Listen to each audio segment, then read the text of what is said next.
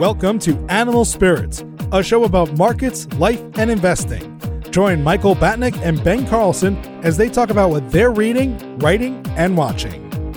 Michael Batnick and Ben Carlson work for Ritholtz Wealth Management. All opinions expressed by Michael and Ben or any podcast guests are solely their own opinions and do not reflect the opinion of Ritholtz Wealth Management. This podcast is for informational purposes only and should not be relied upon for investment decisions. Clients of Ritholtz Wealth Management may maintain positions in the securities discussed in this podcast. Welcome to Animal Spirits with Michael and Ben. On this edition of Re-Kindled, we went back through and read Malcolm Gladwell's first two books. I read The Tipping Point, Michael read Blink, and we decided to mash them up together since Gladwell has a new book out called Talking to Strangers that I just read. Michael has not read it yet, so we wanted to have a little discussion on Gladwell today and then go through those two books. I just finished it, and there's been a ton of Gladwell press lately because he's in the news with the new book, and he obviously has a good PR agent. How many podcasts do you think he's been on besides his own? I've seen him on at least 5 or 6. I mean, that's what you do these days, right? Who was he on besides Bill Simmons? Podcast book tour. Well, he put one with him and Oprah. He was on with Ezra Klein. A bunch of them. I listened to a few of them. You said 5 or 6. I counted 3. Just saying. Yeah, I can't remember all of them at this point, but I know I listened to a few of them and saw the other ones in passing. But thanks for fact-checking me there. So he was in a piece in the New York Times talking about the new book, and they go into the backlash that he's faced a little bit, and the fact that he's kind of gotten torn to shreds. And I think a lot of this came from Outliers especially. I think after Tipping Point and Blink, he reached some sort of celebrity author status. Escape velocity. Yes, if you will. And he didn't really start getting ripped apart until after Outliers. And I think it seems like people just really get angry by the 10,000-hour rule, that they think that he took that one out of context or misconstrued what it really means, and I don't really get that upset about it. But anyway, in this piece for the New York Times, he says, the reasoning in Outliers, which consists of cherry-picked anecdotes, post hoc sophistry, and false dichotomies, had me gnawing on my Kindle, a Harvard professor wrote in 2009. Oh, get over it. In 2013, a Times columnist ended his review bluntly, it's time for Malcolm Gladwell to find a new shtick. It's, yeah, I understand it, and my theory is the pop psychology thing that he put out brought this stuff to the masses in a lot of this research in a way that hasn't been done before.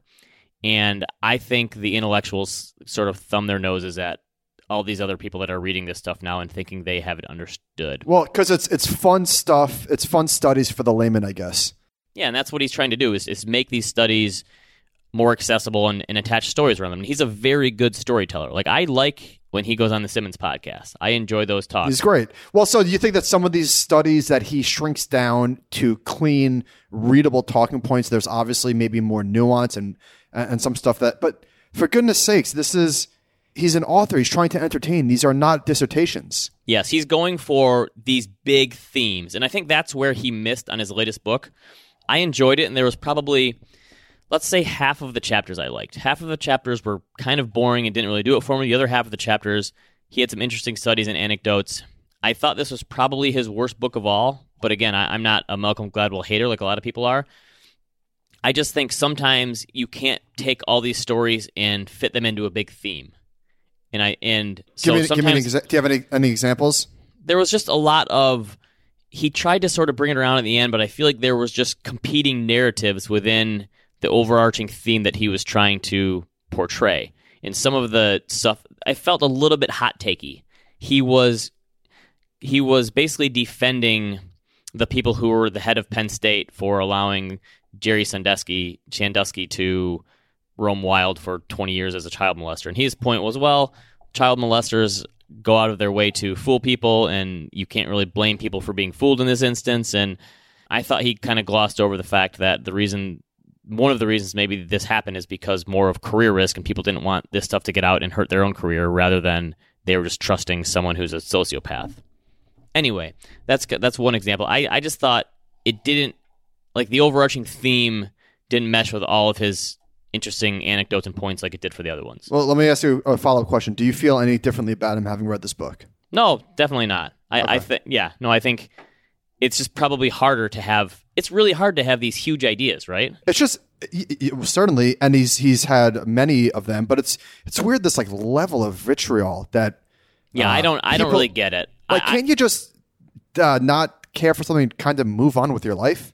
Yeah, so I've told you before, I think after the first time the light bulb went off when I read like a behavioral book, one of these probably pop psychology books, whether it was this or Freakonomics, and again, these are the ones that the intellectual slimmer knows at. I think when someone who hasn't really put in the work reads one of these, they think they're the smartest person in the world. And I think a lot of the intellectuals just don't like that. Like, you took a shortcut to get to this place, and I've put in all the work, and you don't really understand it as well as I do. I just think that's why there's a lot of backlash. Well, so I think it's jealousy, and this is not for the intellectuals. A lot of the times, this is a gateway book into learning more. What's wrong with that? Yes. Guess what? If there's a book at the airport, and Gladwell's books are probably at a lot of airports, it's not going to be for the intellectual crowd, right? It's going to be for someone in the cheap seats, probably. And even after reading more dense books on these subjects, I still enjoy it, and I still got, I don't know, 5 or 6 good little anecdotes and stories out of his new book, even though I didn't think it was as good as the other ones. The Madoff part? Yeah, so chapter 4 of the book, it talks about, it says in 2003, Nat Simmons, a portfolio manager for the Long Island-based hedge fund Renaissance Technologies. Simons. I'm guessing that's the son or a cousin or something, Jim Simons, right? Mm-hmm. So, and it says that they wrote an email worried to several of the colleagues that they had a piece of Bernie Madoff's in. So I guess it doesn't really say what fund it was in or how they held it, but they held it like the entire time. And they were worried, like, listen, we tried to replicate this and we couldn't do it. But they also thought, like, but what if he knows something we don't? And they held it. And so it's pretty crazy. So he kind of contrasts that with that Markopoulos guy, the one who really figured it out. So there were some interesting tidbits like that I didn't know about. So yeah, decent book. I think I've said this before. You could probably get most of it off of the podcast book tour if you want to listen to 4 or 5 of them. But that's sort of the way that goes. So anyway, so for this one, I read Tipping Point. You read Blink. We wanted to add a little more structure around this since we both read 2 separate books and we're doing our own little book reports here. So we added some segments. So we're going to look at like explaining the book in one sentence, our favorite chapter, some of the best quotes, some of the stuff that's aged well, some of the stuff that hasn't aged well because these are actually old. What did you say Tipping Point came out in 2000? 2001? Yeah. And Blink was 2005. So we each read the other book, but a long time ago. By the way, this is a good idea. So previously in episodes of Re-Kindled, we just would, since we read the same book, we would just pull out quotes and stories and just sort of riff. But Ben had an idea to add a little more structure to this because we were like, well, how are we going to do this? This would just be weird if we pull it out. So did you get this idea from the Rewatchables? Probably. I think it's just a lot of podcasts have segments, and I feel like that's a podcasting thing to do, right? Well, certainly in this format, it makes sense. So why don't we go ahead and get started? So this segment is brought to you by ZipRecruiter. No, I'm kidding. Okay, so explaining this book in one sentence. So Gladwell says the tipping point is that magic moment when an idea, trend, or social behavior crosses a threshold, tips, and spreads like wildfire.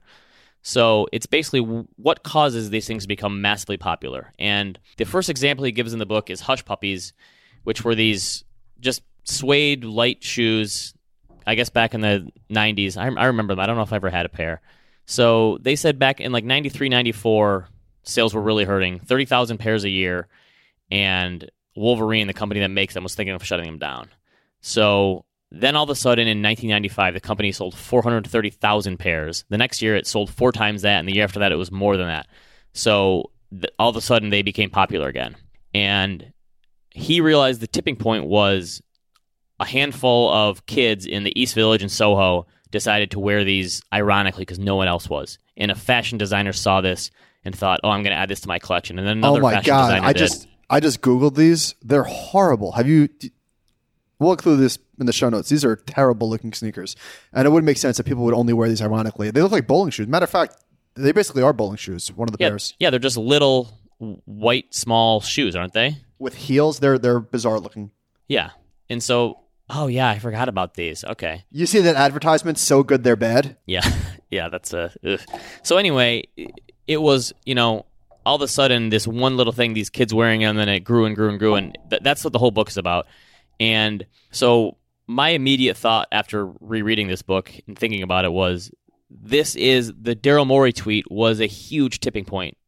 And because you had all these elements of the NBA becoming more popular than ever, it's a global sport. We had this stuff going on in the U.S. and China and the stuff going on in Hong Kong, and all of a sudden Daryl Morey sends his tweet, and a lot of times it's just hard to understand what that is going to be, and he tried to figure out and dissect why these things happen. So It sounds like I was thinking like almost maybe that tipping points are an inevitable outcome, but probably not, right? Yeah, not always. And he's trying to reverse engineer why they happen, and also sometimes why they don't happen.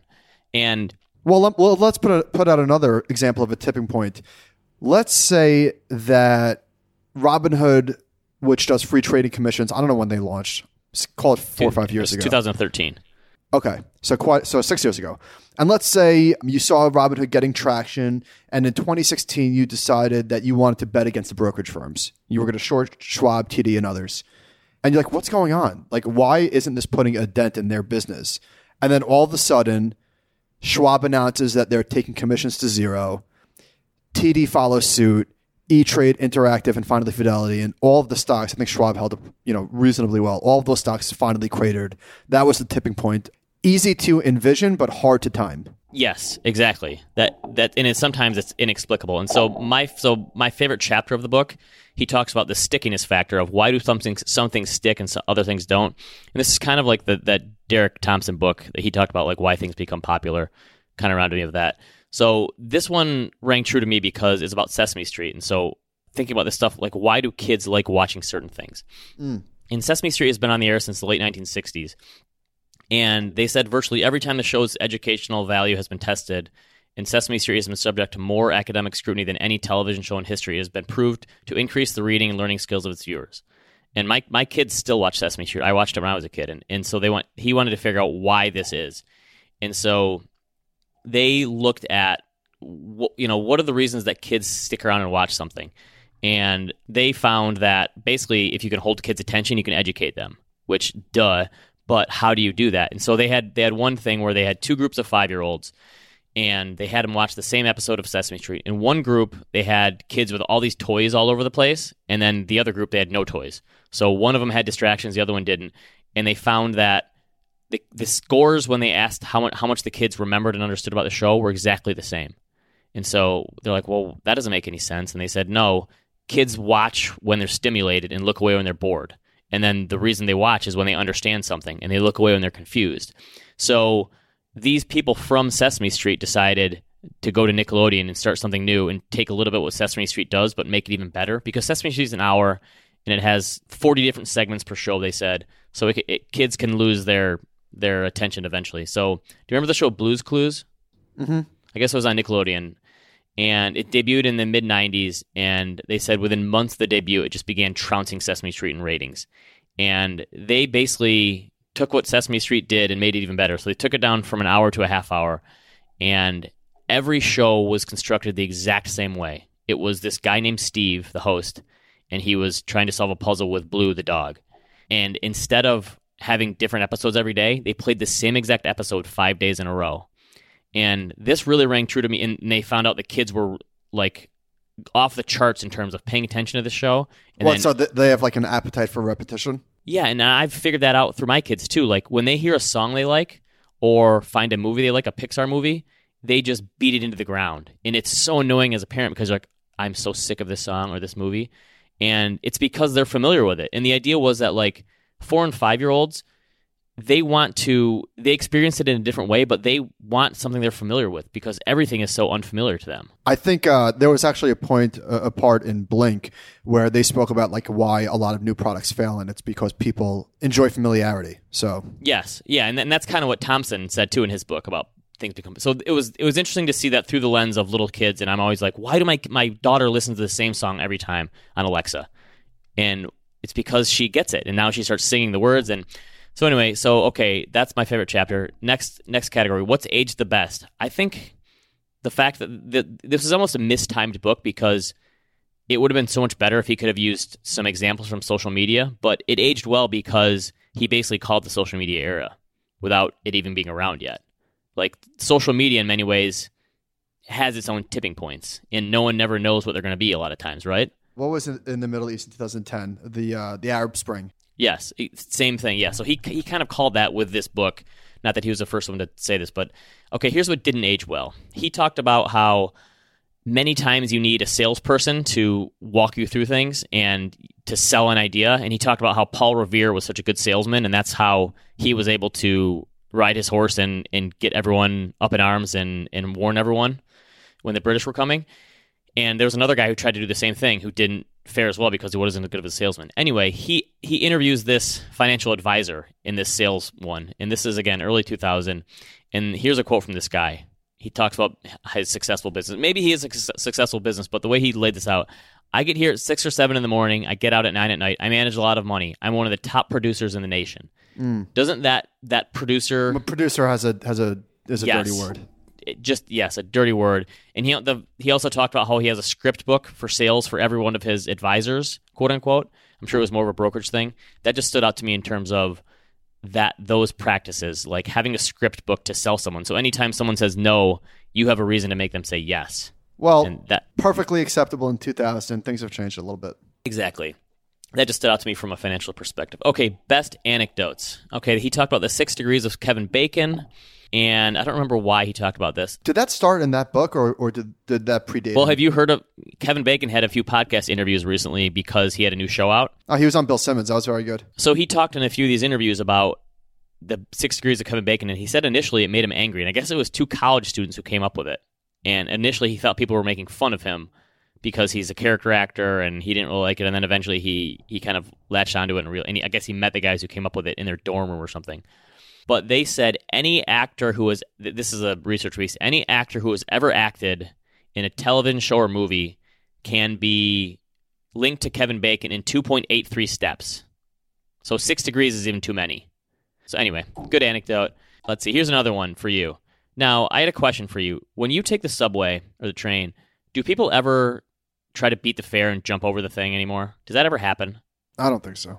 So he talked about New York City's crime and how it came down. And from a high in 1990, the crime rate in New York City, murders dropped by 2/3, felonies were cut in half. But the biggest drop came in New York City, and there were 75% fewer felonies on the subways. And one of the reasons were because they started arresting people that didn't pay their fares. Before they would just let them go.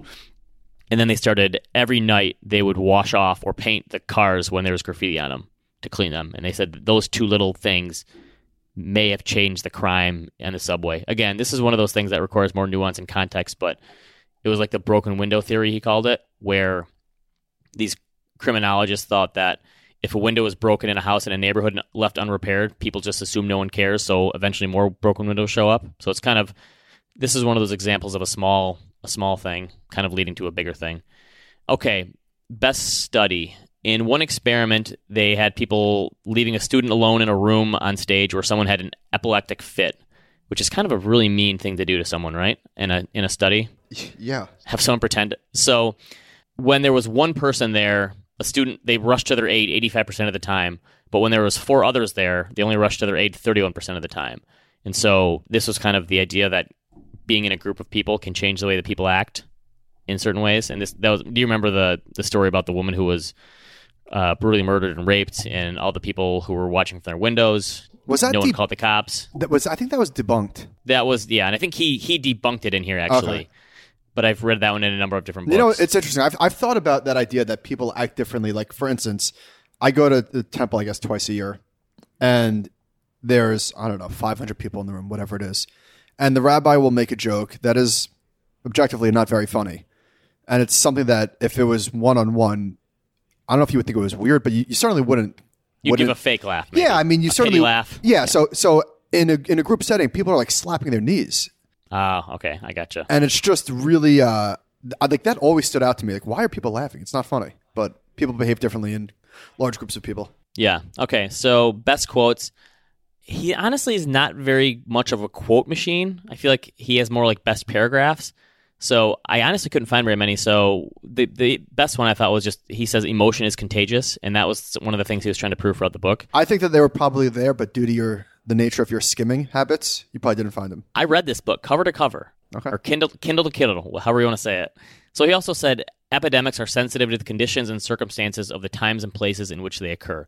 And wait, what was the first word? Epidemics. Okay. So that's kind of the idea that, like you were saying, you don't know when and why these are going to happen, and a lot of it is circumstantial and context dependent, and sometimes you don't know what that context is going to mean. So I enjoyed Tipping Point. I thought it was good, and and he had a lot of studies in here, and I think again that's why people like this, because it made this sort of pop psychology more accessible to them. So all in all, it aged well? I thought it aged well. There was a few chapters where I was kind of like, this maybe would have impressed me before, but it's one of those things where a lot of the stuff you've now read about, like if you follow the behavioral finance stuff like we do and read a lot about it, you've had this stuff drilled into your head so many times that you're kind of not impressed anymore. But reading it the first time, you're kind of like, oh my gosh, I didn't realize. So, but all in all, yes. I don't know, 7 out of 10? Oh, that's it? That sounds light. Oh, you think so? I think 7's pretty good. That's like a B plus material. Okay. I don't know. 7 is a C minus. Yeah, that's true. I'm grading on a curve here. All right, fair enough. Okay, so that's pretty much all I have for Tipping Point. Let's move on to Blink, your book report. Book report. Okay, so explain this book in one sentence. Conclusions are made subconsciously for better and worse in the blink of an eye. Okay, that makes sense. Favorite chapter? There was a chapter called... Wait, give me like the... What is like the simple example of Blink? Like, this is just split-second decisions, right? Okay. Speed dating. Okay. All right. And I don't really remember. Does he come away with this being good or bad? Does he use like the Both. System 1, System 2 thing, basically? Yes, he does. Okay. This is basically the prequel to Thinking Fast and Slow. Okay. I'm not quite sure why. This took me a while to read. Okay. And his books aren't very long either. What, 200, 250 pages maybe? So, I mean, this is the type of book that you could plow through it fairly quickly. 270 pages. It took me, I don't know, it took me like 2 or 3 weeks. I'm not quite sure why, or if that says anything about the book, or maybe just I've read it before, so I don't know. Don't you think it's bizarre? I don't reread too many books. I will go back and look at passages I've read before. It's kind of a bizarre thing. Do you ever reread books? No. Just for this show, right? Just we're just doing it for the people. Yes. My favorite chapter was called Kenna's Dilemma, and in it they spoke about the story of the Pepsi challenge. And 57% of respondents preferred Pepsi. Let me just read a piece. The predicted success of New Coke never materialized, but there was an even bigger surprise. The seemingly inexorable rise of Pepsi, which had also been so clearly signaled by market research, never materialized either. For the last 20 years, Coke has gone head-to-head with Pepsi with a product that taste tests say is inferior, and Coke is still the number one soft drink in the world. The story of New Coke, in other words, is a really good illustration of how complicated it is to find out what people really think. Don't you think taste tests are kind of like surveys in a way? Well, here's why. There's a reason why. The reason is because sometimes, quote, this is a quote, sometimes a sip tastes good and a whole bottle doesn't. So when they were doing that taste test, it was just a sip, right? People prefer one sip of Pepsi to Coke, but a bottle is very different. Yeah, I can see that. Like one sip of a beer is different than drinking a whole beer. Totally. All right, so what aged the best? I don't know if this necessarily aged the best. I just thought this is kind of funny, for lack of a better word. So this guy, his last name is Ekman. I'm not sure. I forget who he is. Ekman recalled the first time he saw Bill Clinton during the 1992 Democratic primaries. Quote, I was watching his facial expressions, and I said to my wife, this is Peck's bad boy. This is a guy who wants to be caught with his hand in the cookie jar and have us love him for it anyway. Perfect description, right? I can't remember. Did he go through the studies where you look at like a picture of a politician for 2 seconds and then that determines who's going to win the vote based on people's initial reaction? Yeah, I'll get into that in a minute. Okay. All right, so what didn't age well? This was fairly cringy, and it's funny because as you were telling me the categories that we're going to do, and one of them was didn't age well, I was like, oh man, I have the perfect one for this.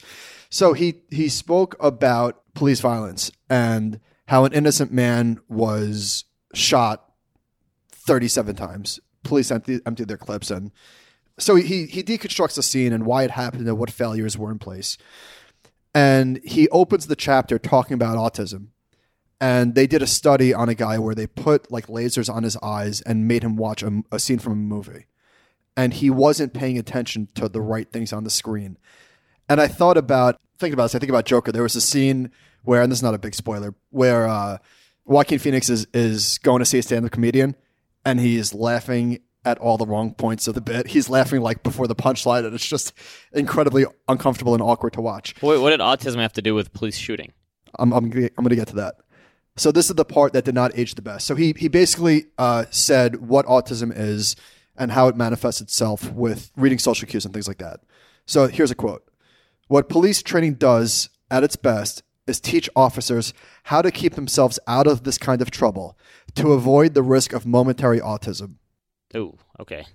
The funny thing is that talking to strangers is all, like, the whole jumping off point of the book is police violence. That's the main theme of the book. So he basically says that when police, or in this case, when they shot this man, they were autistic. They were momentarily autistic. And I read that and I was like, I don't think he would have done that today. Right. Okay, yeah, that doesn't come off well. All right, best anecdotes. I've got a few in here. There's this guy, Vic Braden, who was able to spot when a tennis player was going to fault on their serve. And he said, I was calling double faults on girls from Russia I'd never seen before in my life. But here's the catch. It's a weird party trick. Much to Braden's frustration, he simply cannot figure out how he knows. So this was an interesting part of the book. And by the way, a lot of this book I read in Malcolm Gladwell's voice. Okay. Now that you have the podcast in your head? Yeah. Okay. And so in that same chapter, they were talking about an art historian who knows how to spot fake paintings, but also he can't explain it. And it's funny because I wrote down in the margins, I wrote down Soros. Yeah. And like Druckenmiller, kind of, yeah. And then later in the page, the Soros example came up. You know, it's kind of like me. I can always find the best parking spot, and I have no idea how.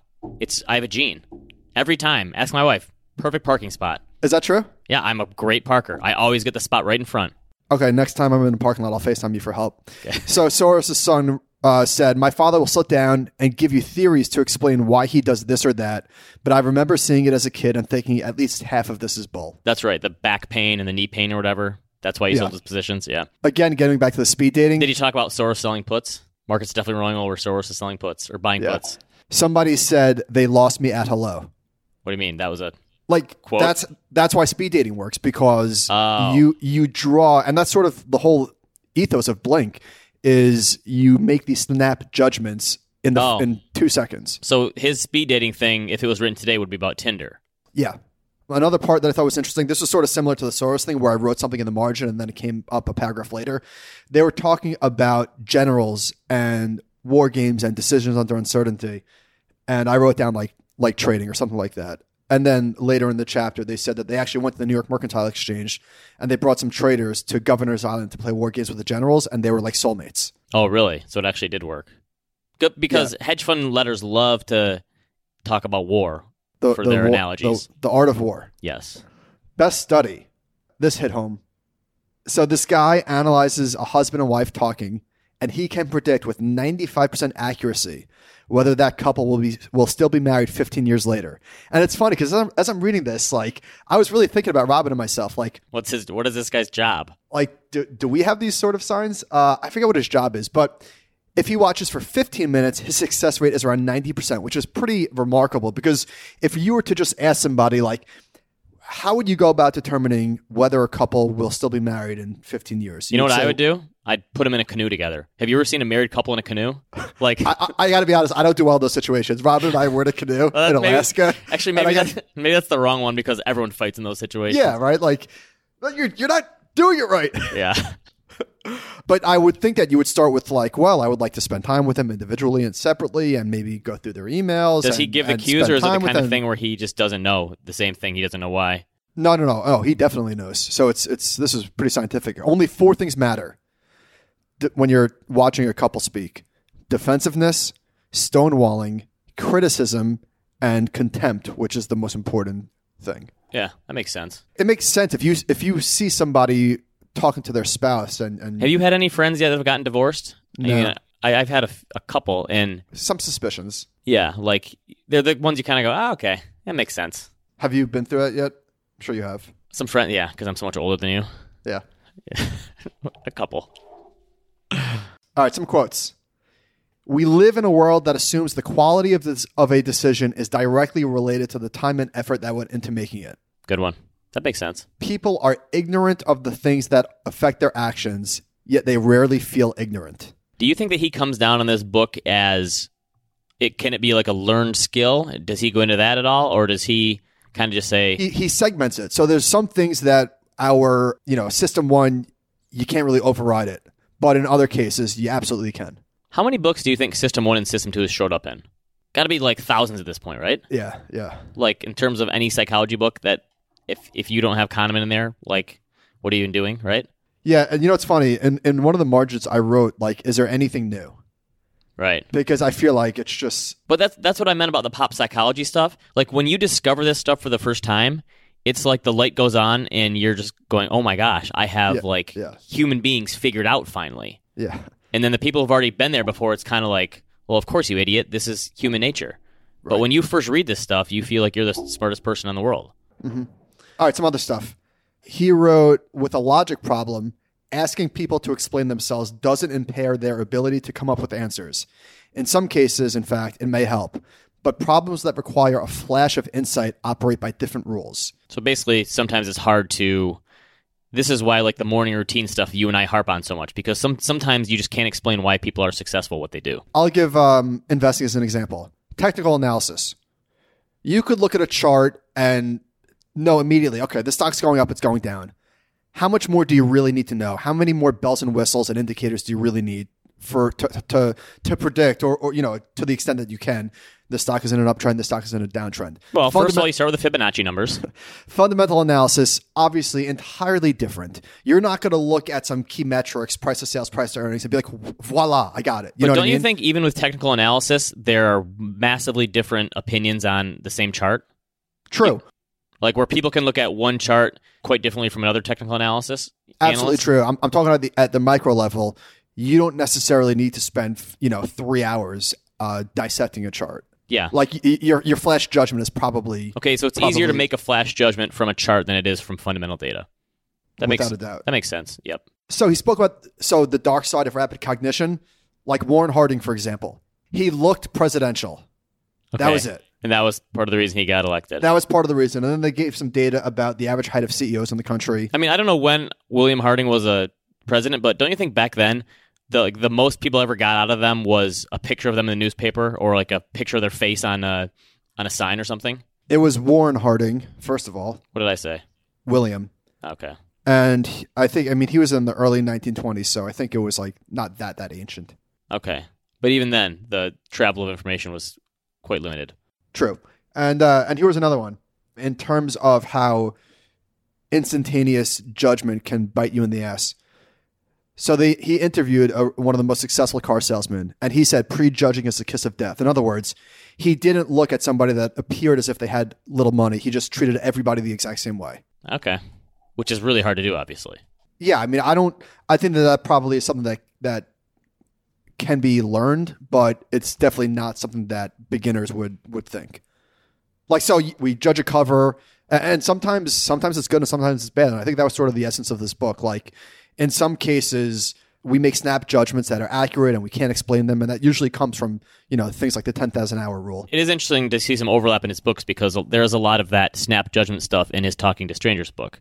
Like how a lot of what we do in interactions with other humans is we immediately default to trust. But there are certain situations with people from different cultural backgrounds or whatever that we don't necessarily make that same default, and that could kind of cause us to make mistakes when making these judgments of people. So that was all I had for Blink. I think that this was a good book. I guess I'd give it a true B, more like an 82. Okay, 8.2 out of 10. Okay, all right. How about this? Since we were on the topic of Gladwell, favorite Gladwell book. I know you haven't read the newest one, but I honestly don't remember. I think that I really enjoyed Outliers. I just what stuck out to me, and this was one of those. I feel like he got too much heat for that. Excuse me, I was talking. Oh, sorry. We don't interrupt each other on this podcast. That's not what we do here. I forgot. I know that so it's to your earlier point about like you read one of these books and you feel like a genius. I felt that way when I read about like Wozniak and Jobs and Bill Gates all being born around the same time with the same advantages. To me, that's so commonplace. Like that knowledge is well understood, but to me, it was brand new. So I think that I really enjoyed Outliers despite the 10,000 hour rule being debunked. Whatever. I liked it. I actually think What the Dog Saw is my favorite one of his, which is just his collections of essays from magazine articles at The New Yorker. Because, I don't remember that. Because there wasn't one, it was all of his old essays, and so there wasn't just one overriding theme. Each chapter was its own thing, and that actually I think was my favorite one of his, surprisingly. Do you mind if we give ourselves a little plug here? What's that? So Malcolm Gladwell with this new book, what's it called? Talking to Strangers? Yes. He told Bill Simmons that the audio outsold the physical book big time, And you and I By like have 70%, I think. It was a ridiculous number. You and I have been talking about an idea that's been fermenting. And we've mentioned this. We've mentioned this many times. So we actually have to do it, I think, because we keep talking about it. Yeah. So our idea is we're going to write a book, but not in the traditional sense where we're going to like write chapters and read them. We're going to do research as if we were writing a book. It'll just be delivered in a podcast format. I think that's a much more digestible way to consume content these days. My thought is we can do one of these a year. One Animal Spirits podcast / book a year. Take it easy. Take it easy. It doesn't have to be as long as a book. And the idea would be each individual podcast would be like its own chapter. And we would put them out 10 chapters in 10 individual podcasts, and right? And we do plan on charging for this, I don't know, $1 a chapter? Something like that. Now that you said it, we've basically, yes. I'm sorry, $8 a chapter. All right. So, yes, I think we're both in agreement. Like, I can see why some people like to put Gladwell down a little bit, but I still... Get over yourself. I think it's a little nitpicky, and I think all the hate is a little strong. I get it, but I don't get it. How's that? You know what? I think if you asked him 20 years ago, hey, would you like to get to the place where you're so successful that everything you do is under a microscope? I think he would say yes. So right. Yep. Okay. We're still up in the air for the next Re-Kindled. I've thrown out Against the Gods by Peter Bernstein. We'll see if that we make that happen. I threw out another two for the two... Richard Feynman. I was about to say Richard Dawkins. I drew a blank out. Yeah, the two Richard Feynman books. I know you're not too keen on that. We'll discuss. All right. Thanks for listening, and we'll talk to you later.